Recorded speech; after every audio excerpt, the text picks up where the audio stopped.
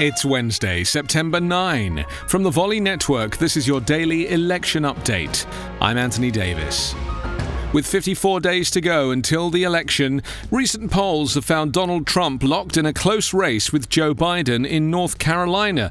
As the coronavirus pandemic rages on, the president has often sought to focus on the economy and policing rather than the disease. In a rally last night in North Carolina, Trump announced to a jam-packed, maskless, cheering crowd, "We've decided to call our rallies peaceful protests," he said. In North Carolina, run by Democrat Roy Cooper, gatherings are currently capped at 50 and masks are mandated. While supporters waited for Trump, "Knocking on Heaven's Door" played over the loudspeakers, which made for an inadvertently dark soundtrack for a scene of people overcrowded while a viral respiratory illness raged on. Trump is considering spending his own money on his re-election campaign.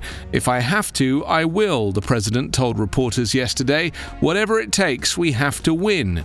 The comments come as Trump's fundraising advantage over Joe Biden has vanished in recent months. House Democrats are launching an investigation of the Postmaster General Louis DeJoy. Democrats intend to investigate reports that he pressured employees at his former company to donate to Republican candidates, violating campaign finance laws.